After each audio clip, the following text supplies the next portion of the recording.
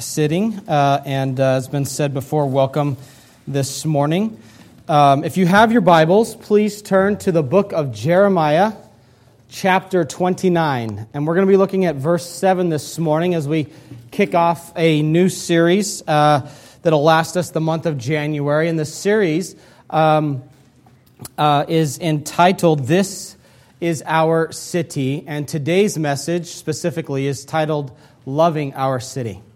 So we're going to spend the next 5 weeks talking about our city, God's purpose in our city, and God's purpose for us in our city. And in fact, the next 3 weeks, you guys are going to hear from somebody from each one of the missional communities sharing about how God is using them to reach that people group with the gospel, to love and serve them so that they would know that they exist to care and love and proclaim the good news of the gospel to them. And so that's where, and then the last Sunday of January, as we do every January, we're going to recommission all 3 of our missional communities out for service this year. And so that's where we're headed for the month of January, as is our custom. It was 4 years ago in January that a group of core people began meeting to plant Crosspoint Community Church, and so this is somewhat of a birthday for us. And so we always take January to remind ourselves of why the church exists, God's purpose for the church, and to remind ourselves not only why the church exists, but who the church is. And so with that, we're going to start that this morning. And so kids, you guys are with us again this Sunday. Remember, the first Sunday of the month is the Sunday where our older kids are with us. And so I want to encourage you guys to take notes if you can. If you guys hear something that is said, feel free to draw pictures of that to help you remember. We want you guys to be discipled and learn how to listen and hear God's word taught so that you would remember it and obey it. And so if pictures are very helpful in that. So all of my notes are nothing but a picture. So you guys will be fine. But each year, like I said, we focus in January on why the church exists or why we exist as a church. Let me read you a few quotes as we open. C.S. Lewis, in Mere Christianity, wrote this. He said, "The church exists for nothing else but to draw men into Christ, to make them little Christs. If they are not doing that," so if the church is not doing that, all the cathedrals, clergy, missions, sermons, even the Bible itself are simply a waste of time. God became man for no other purpose. Hudson Taylor, a missionary hero, he wrote that the Great Commission is not an option to be considered, but it is a command to be obeyed. Mike Barnett wrote that the mission of God does not exist because of the church, but that the church exists because of the mission of God. I have often proposed the question to you of why is it that once we were saved, if the purpose is simply our salvation, why at the moment of our salvation were we not immediately taken? Why didn't our time on earth end? And I think that last quote sums it up.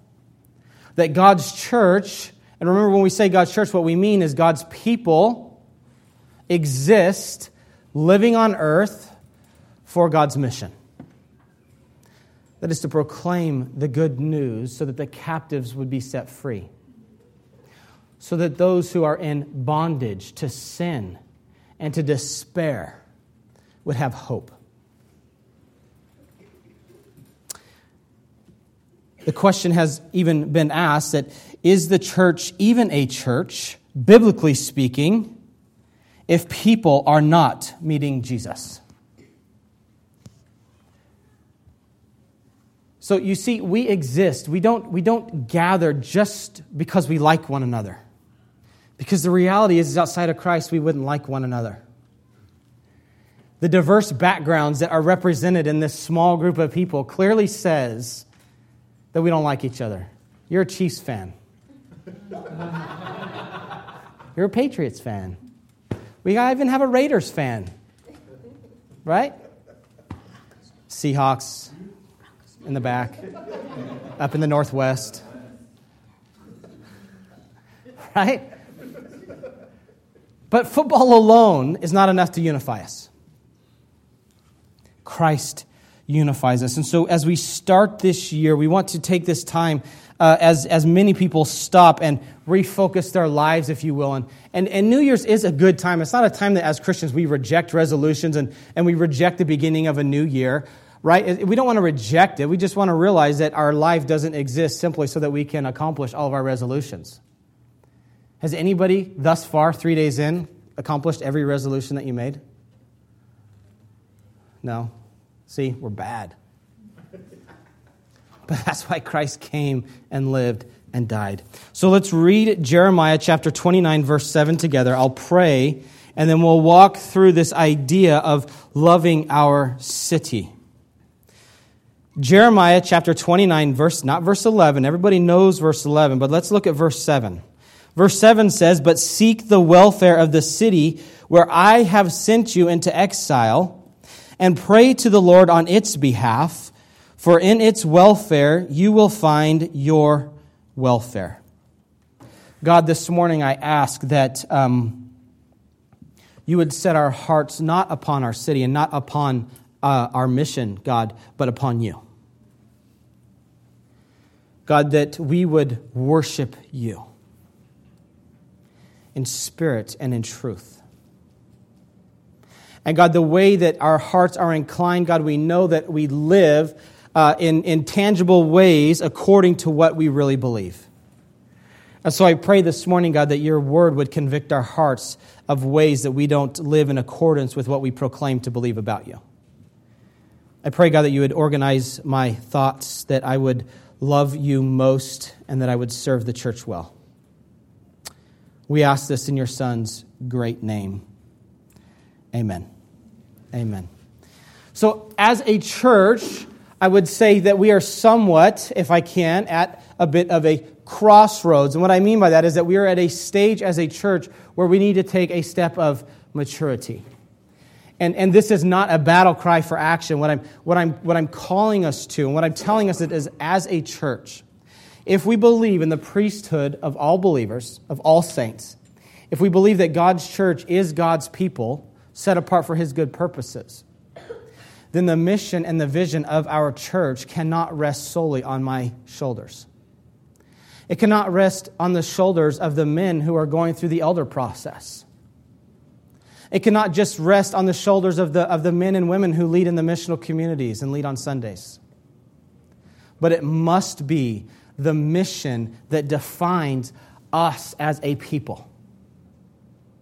That means from the oldest, he's not even looking, from the oldest of us in here to the youngest. And let me take a minute to remind us of what our mission is. Our mission as a church is to be disciple-making disciples so that our city would come to know and love the person and work of Jesus. You see, our mission as a church, this is what separates us. This is what sets us apart. It doesn't elevate us. Don't hear me wrong. This does not elevate us above other local churches. It's just what distinguishes us from other local churches. There are good, God-fearing, Bible-teaching, Jesus-loving churches in town that don't have this mission. And that's okay. God hasn't given them this mission and specifically this vision to see this mission come to pass. There are other churches in town that we work with and that I meet with regularly and that we hope to continue to grow relationships with, that we can partner together for the good of our city. But this mission is what makes us Crosspoint Community Church. Right?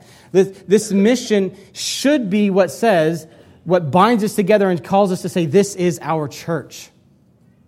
To be disciple-making disciples. Which means that I'm a disciple who is making other disciples that are making other disciples that are making other disciples. You see, we believe that the Scripture calls us to multiplication, not just addition, and certainly not subtraction, and not division, but multiplication.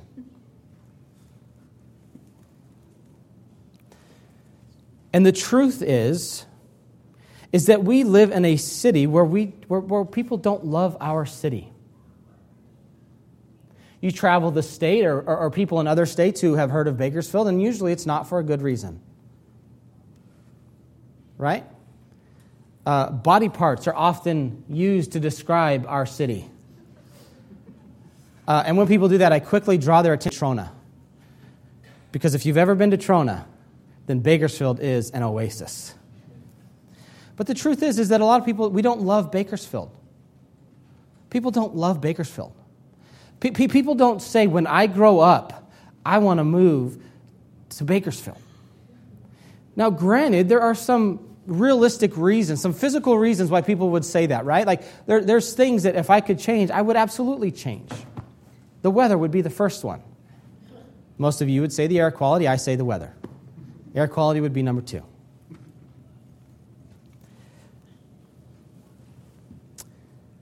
But the reality is the question that we have to answer as God's people with a mission to be disciple-making disciples so that our city would come to know and love Jesus is, what are we doing to change how people feel about our city? We are God's holy and chosen people. We are commanded, listen, get this, we are commanded to love our city. It's not an option. We're commanded to love our city. God has commanded us to live in our city and to love our city. So if that is true, then the opposite of it must be true as well. And that is that if we do not love our city, then we're missing God's mark. You remember what that means, huh? Yeah, from our Bible study, huh? Our young men's Bible study, huh? Missing the mark, yeah. And so the truth is that if we are not loving our city, then we are missing God's holy mark. And we need to repent from that. And what I want to do this morning is I want to walk through this one verse in the remaining time that we have today. I want to encourage us not only to love our city together, but I also want to show us 3 ways that are in this verse that God very clearly shows and tells us to love our city. And so that's where we're going to go this morning. So look back at verse 7 in Jeremiah chapter 29. And he says, "But seek the welfare of the city where I have sent you." Now you see, this presents us with a problem. The problem is this: why are we in Bakersfield?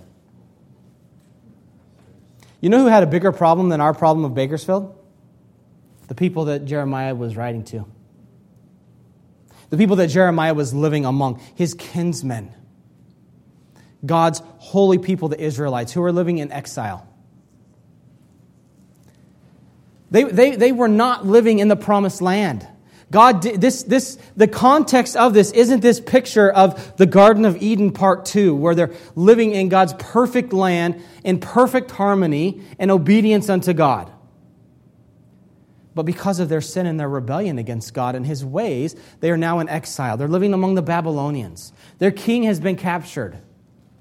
They're not a people that are defined by their king. They're now a people who are beginning to be defined by heathens, if you will.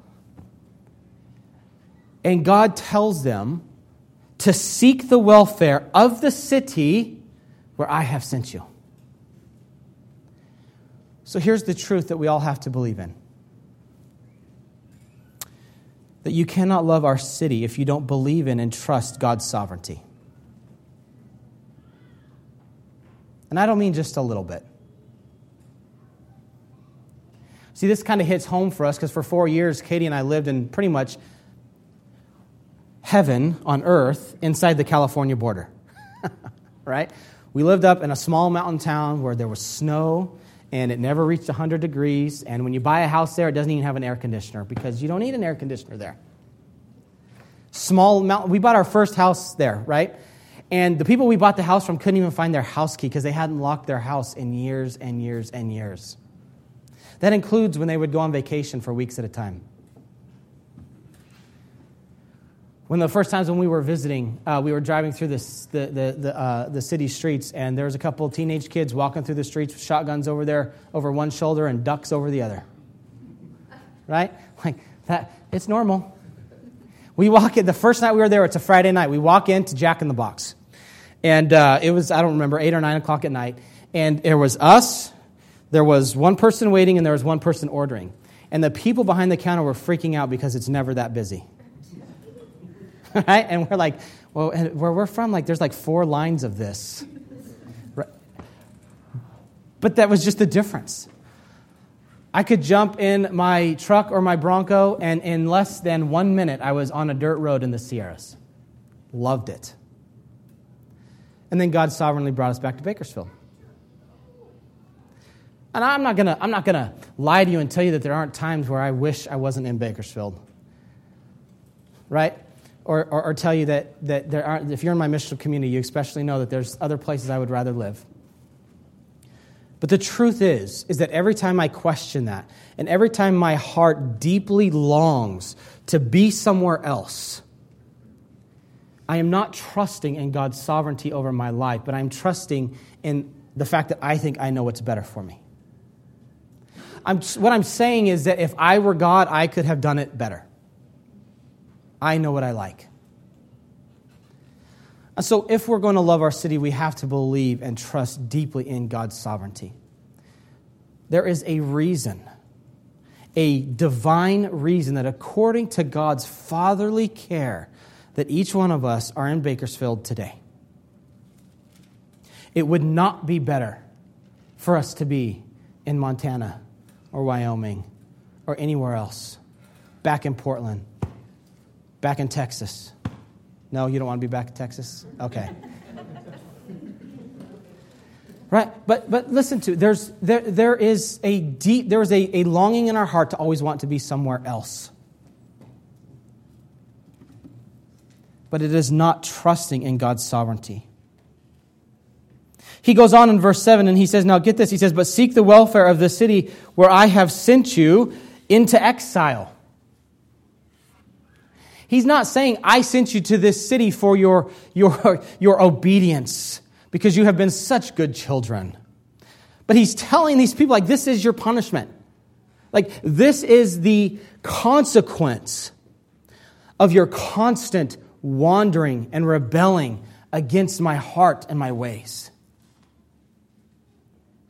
I have gathered you together, and I have sought your welfare.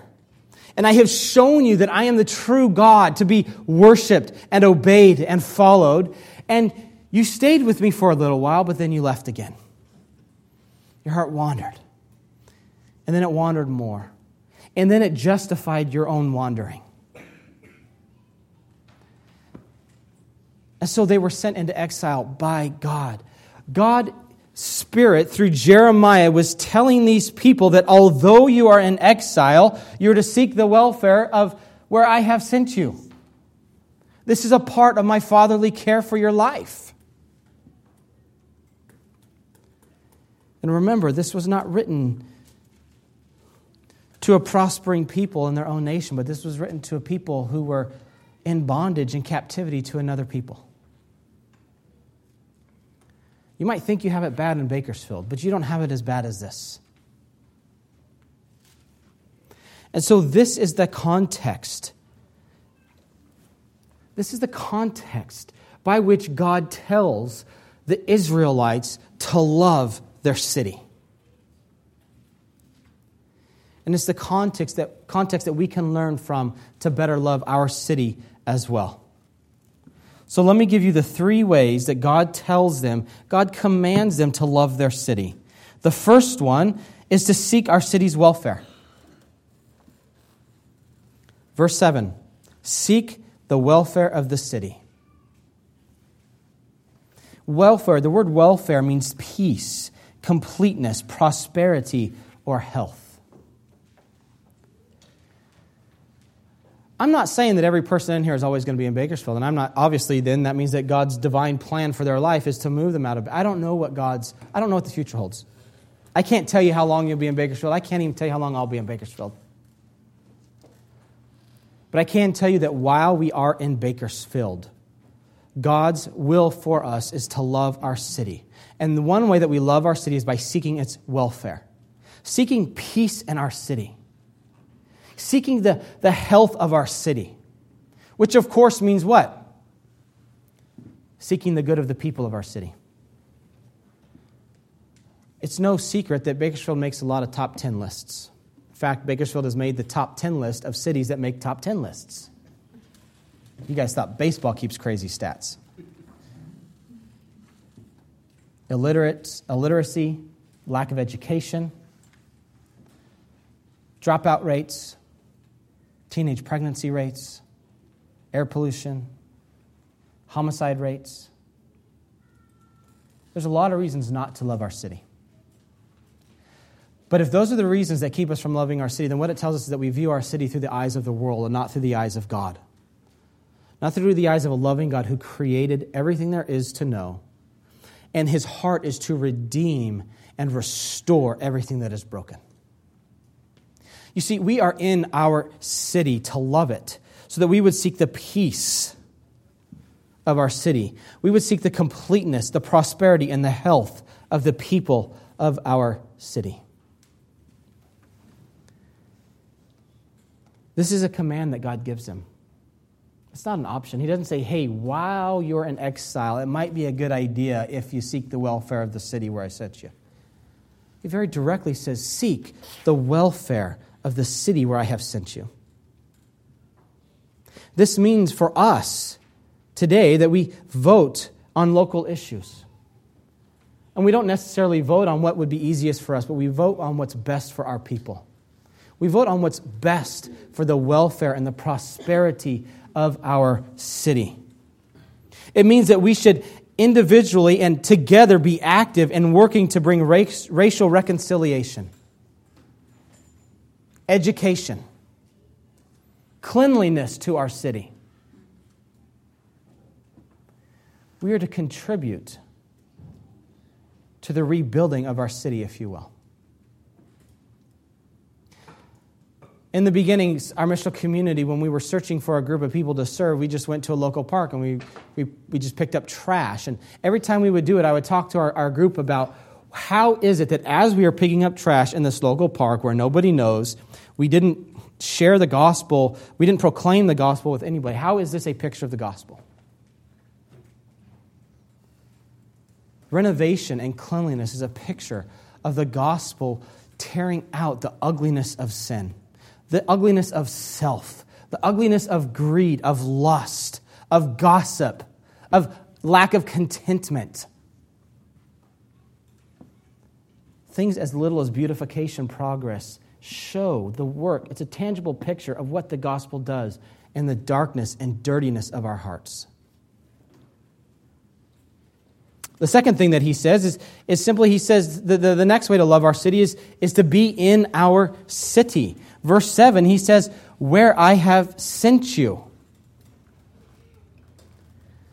It means that we're active in our city. We're known in our city. We're not to be recluses.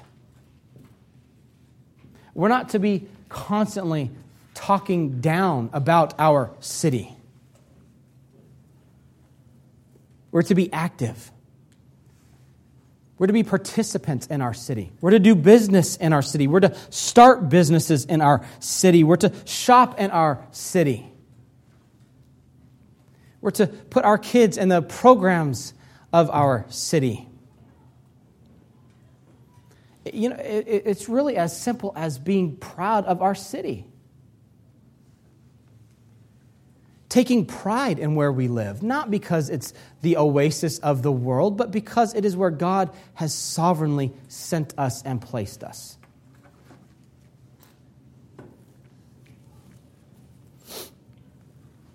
It is easy.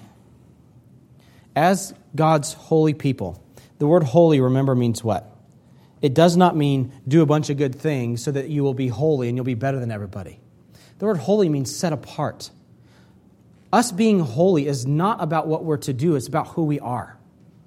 We are to be holy because God is holy. We're to be set apart in our city for God's good purposes.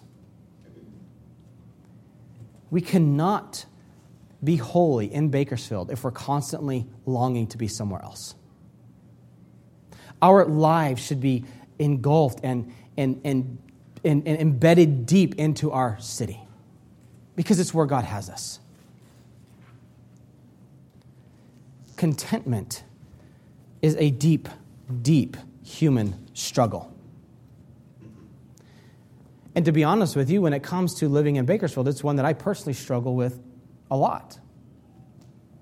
But it's one by God's power that I hope to overcome quickly in this year. And to be honest with you, I didn't even really fully realize it until we began preparing for this sermon series.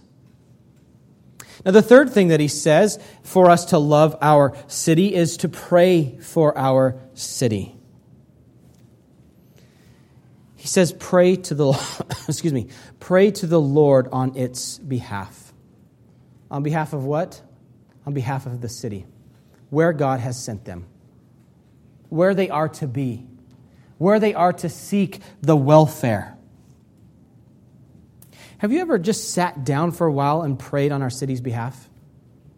Have you ever sat and prayed for our mayor, our police chief, our officers, our lawyers, our doctors, our council members? Have you ever sat and prayed against the crime that plagues our city? The prostitution that runs our streets, the drugs, the senseless killings, the gangs.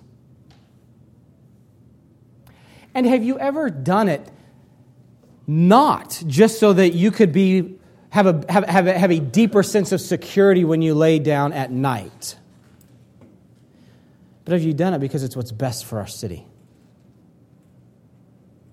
When you put your kids at bed at night and you pray for the safety of your kids as they sleep, do you pray for the safety of your neighborhood? Or is your concern only your house? Is your concern only those four walls that it doesn't matter what happens? You know what we're saying when we do that? What we're saying is, I don't care what happens out there. Just keep me in mind.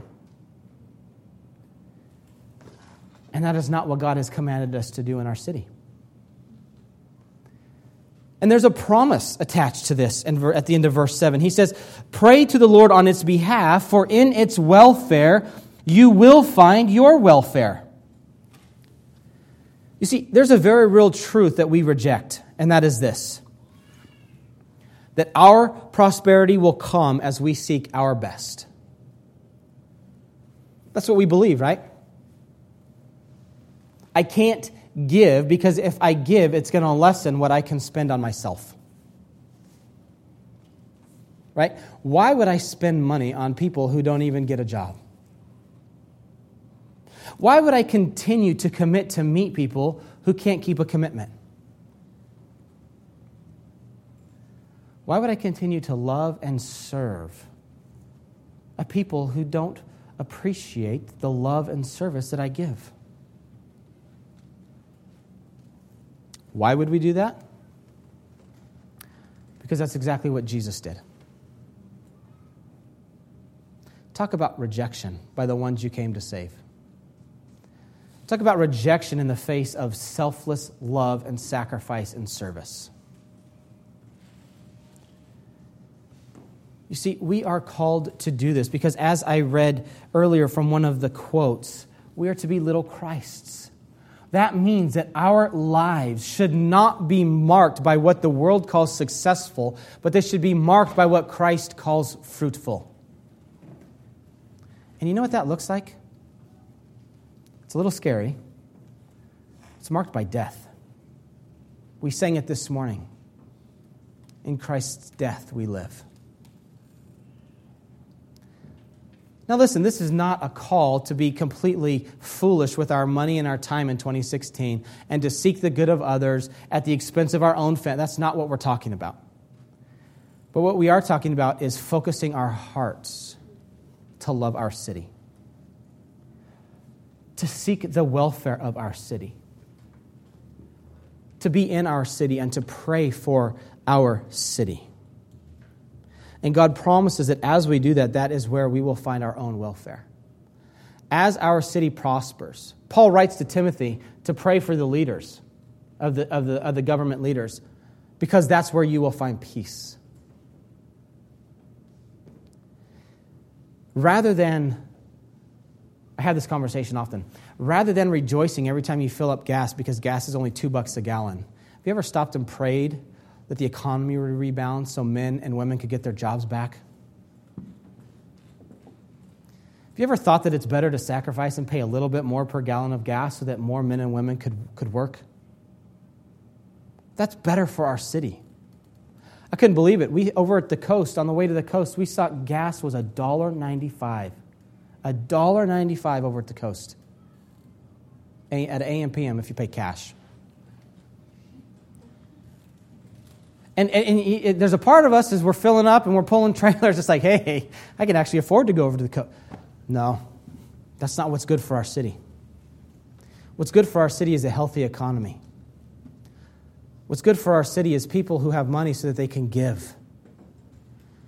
What's good for our city is people working for themselves and providing for themselves and not relying on unemployment. That's what's good for our city. Will it cost us a little more at the pump? Yeah. But it's what's good for our city. I'm going to close this morning by reading for you out of my, I'm going to do, for the first time, usually my daily devotions, or I just go through books of the Bible, but I'm actually going to go through an actual devotional book this year. And this one is called New Morning Mercies by Paul Tripp. And so I'm going to read for you January 1st. Here's the bottom line. The Christian life, the church, our faith are not about us. They're about Him, His plan, His kingdom, His glory. It really is the struggle of struggles. It's counterintuitive for all of us. It is the thing that makes our lives messy and our relationships conflictual. It is what sidetracks our thoughts and it kidnaps our desires. It is the thing below all other things that you could point to that argues for our need for grace. It is the one battle that one never escapes. It is the one place where 10 out of 10 of us need rescue. It is the fight that God wages on our behalf to help us remember that life is simply not about us. It is about God, His plan, His kingdom, and His glory. This is precisely why the first 4 words of the Bible may be its most important words. In the beginning, God. These are the 4 thunderous important words. They really do change everything from the way that you think about your identity, meaning, and purpose to the way you approach even the most incidental of human duties. Everything that was created was made by God and for God. All the glories of the created world were designed to point to His glory. The universe is His, designed to function according to His purpose and plan. That includes you and me. We were not made to live independent, self-directed lives. We were not meant to exist according to our own little self-oriented plans, living for our own moments of glory. No, we were created to live for Him. Where is this Godward living meant to find its expression? It is meant to be expressed not just in the religious dimension of our lives, but in every aspect of our existence. I love how Paul captures this in 1 Corinthians 10:31. So whether you eat or drink or whatever you do, do all to the glory of God. When Paul thinks of the call to live for the glory of God, he doesn't first think of the big, life-changing, self-consciously spiritual moments of life. No, he thinks of something as mundane and repetitive as eating and drinking. Even the most regular, seemingly unimportant tasks of my life must be shaped and directed by a heartfelt desire for the glory of God. Now, I don't know about you, but in the busyness of life, I lose sight of God's existence, let alone His glory. Let's start the new year by admitting that there is nothing less natural for us than to live for the glory of another. This admission is the doorway not to despair, but to hope. God knew that in your sin you would never live this way. So He sent His Son to live the life you couldn't, to die on your behalf, and to rise again, conquering sin and death. He did this so that you would not only be forgiven for your allegiance to your own glory, but also so that you would have every grace you need to live for His. When you admit your need for help, you connect yourself to the rescue He has already provided in His Son, Jesus. Reach out for hope by reaching out for the rescue again today. So if you guys would stand with me, we'll prepare for communion this morning. I'll pray in a moment.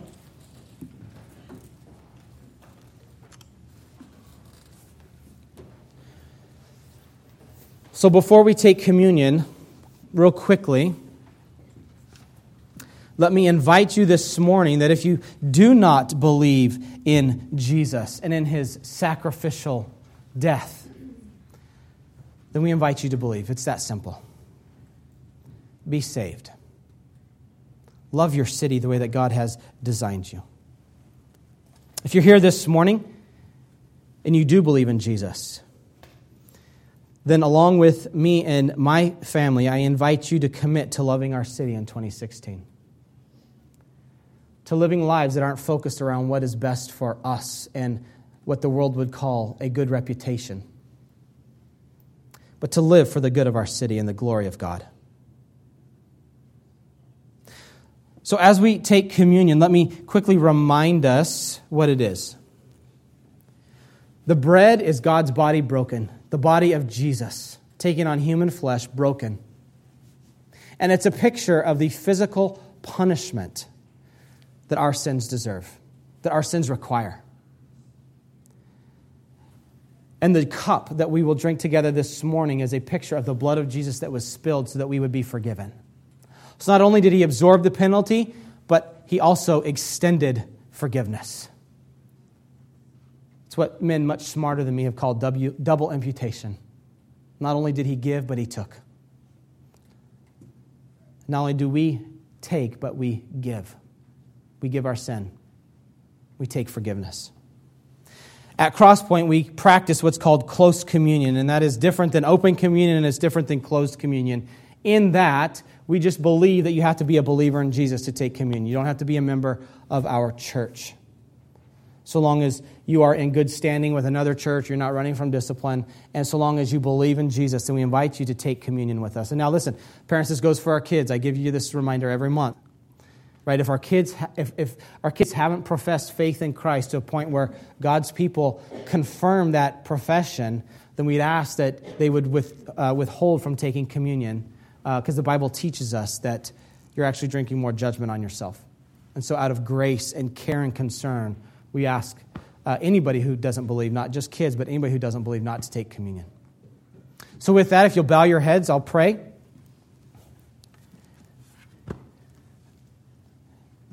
God, I thank you, Lord, that it is your fatherly care, and it is not by coincidence that we are all here this morning in Bakersfield, California, on January 3rd, 2016. I thank you also, God, that it was by your divine plan, God, that we looked at Jeremiah 29, verse 7. And I pray, God, by your divine grace that we would obey Jeremiah 29, verse 7. I pray, God, that we would love our city. I pray, God, that we would repent from seeking our own self-interest and living for our claustrophobic kingdom of one. And God, we would live for your glory and your kingdom. That the cry of our heart would be, your kingdom come on earth as it is in heaven. As we take communion together this morning, God, I ask that our affection and our energy, God, for you would be ignited. That we would not view communion, God, as something that the church just does once a month or so often, and we just go through this ritual and this practice, God. But, Lord, that our hearts and our affections for Jesus would be stirred. God, that we would personally and intimately be reminded that He took my sin, my shame, my sorrow,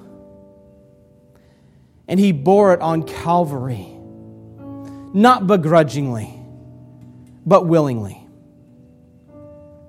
And as he did that, he extended forgiveness and acceptance and life forevermore. Lord, if there are those here this morning that walked in not believing, I pray, God, that your Spirit would cause them to believe. Give them the faith to believe. God, overcome their resistance so they would find you irresistible. For those of us, God, that walked in here believing this morning, I pray that our belief would be deepened and strengthened. I pray, God, that 2016 would be a year, more than any year in our past, God, that is marked by sacrificial devotion to King Jesus. Help us, God, to love our city.